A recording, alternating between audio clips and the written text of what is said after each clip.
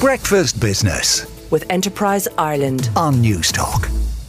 Since the start of the war last year, Russia has faced the kind of swingeing sanctions and economic ostracization from Europe and North America never before seen by any nation. The EU has surprised many observers by mostly singing from the same hymn sheet in its clampdown on Russian companies, individuals and resources. The EU even created a special envoy to monitor those sanctions, and it's the Irishman David O'Sullivan who joins me now from Belgrade. Good morning, David. Good morning, Joe. How are you? I'm very well, David, and you're in the Serbian capital. I believe mobile phone imports from Serbia to Russia went from a mere handful in 2021 to hundreds of thousands last year. It seems like Serbia is supplying Russia by the back door. Well, I think we have seen very unusual spikes in trade flows with a number of countries, Joe, where stuff which was previously exported to Russia now goes in large quantities to countries neighboring Russia and from those countries onward to Russia. So this is a source of concern to us, and that's why I'm traveling around in these countries, explaining the situation, asking for their cooperation in making sure that their jurisdictions are not used as a platform for the evasion or circumvention of sanctions, which of course is a commitment they have all given. Now, you were in the Central Asian Republic, sometimes known as the Stans, last week. They've seen exports of technology and lots of other stuff to Russia soar in the last year. What did you tell them? Well, these countries, of course, are not willing to apply the same sanctions as we in Europe and the United States have done. On the other hand, they give firm commitments that they don't want to be used as a platform or a means of circumventing the sanctions, particularly, and this is very important, as regards products which have a potential battlefield application. With the Ukrainians and the United States and other allies, we have identified a number of products which are not typically considered of military application, such as integrated circuits or flash memory cards or chips, which can make weapons more lethal and more dangerous. And we are in particular asking that countries do not allow such products to transit via their jurisdictions. And that's one of our main messages, which I'm bringing to the different countries I'm visiting. And what sort of reception did you get there, given the fact that you're coming with, your set of sanctions and they are not applying any sanctions specifically? They could ignore you. They could. They are entitled to do so.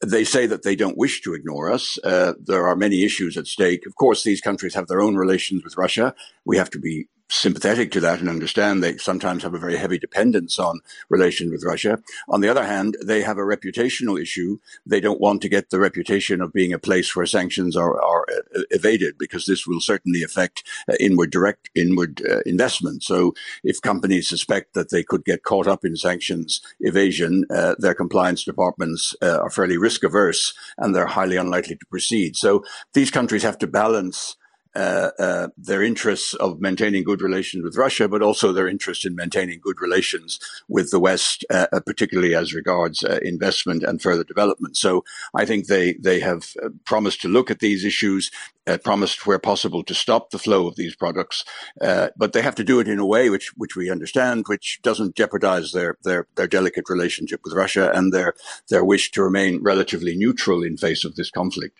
Yeah, you alluded to this already. The companies which make these products, which might be sensitive or may have a military application, they have a huge duty of care, whether they're American, North American or European, to ensure that their products don't end up in Russia, either by a backdoor or otherwise. Absolutely. I mean, I understand companies have lost markets in Russia. It may seem very attractive if you suddenly then get a big order from a neighboring country, but countries need to do due diligence and to make absolutely sure that they know to whom they are marketing these products and to be certain that they're not just going to a shell company that will then ship them onwards to Russia. And of course, sanctions evasion is a European crime. It is punishable criminally in all our member states, and companies need to pay very close attention to surprise orders they may get from sources where previously they didn't do business before. Yeah, it's a brand new department that you're leading up, and monitoring movements of products around the globe has got to be a tough one for you. Who takes action if you discover that a manufacturer or a company has not done their due diligence, has not know your customer and your supply chain? Who takes action first? Is it the member states within the European Union, or is it the Commission? It is the member states. The enforcement of sanctions takes place at the member state level. It is the member states' authorities, including public prosecutors, police, the courts, and so forth, who would ultimately take action.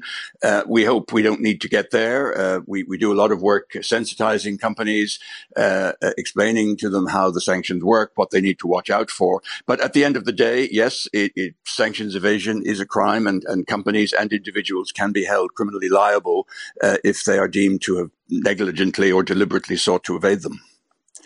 How has the EU weathered this war? It came as a huge shock to a lot of people, not least, of course, the poor people of Ukraine.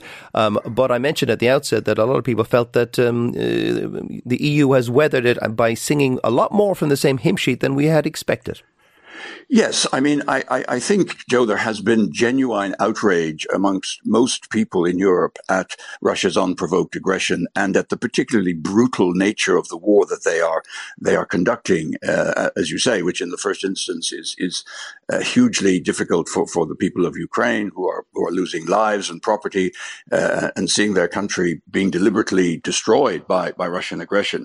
So I think the strength of public opinion across Europe has helped our member states to remain united, to impose, as you said in your introductory remarks, the toughest set of sanctions we have ever seen against any country, at some economic cost, because Europe trades much more with Russia, or used to trade much more with Russia than, say, the United States. So it has come at a certain economic cost, but it's a cost which I think public opinion is willing to bear, because we have to show solidarity with the Ukrainian people, but also demonstrate to Russia that this kind of unjustified aggression and military behavior is not acceptable in Europe in the 21st century. Thanks, David. That's David O'Sullivan, the EU Special Envoy on Russian sanctions, former Secretary General of the EU Commission, as well as head of the Dublin-based think tank, the IIEA. Breakfast Business with Enterprise Ireland on News Talk.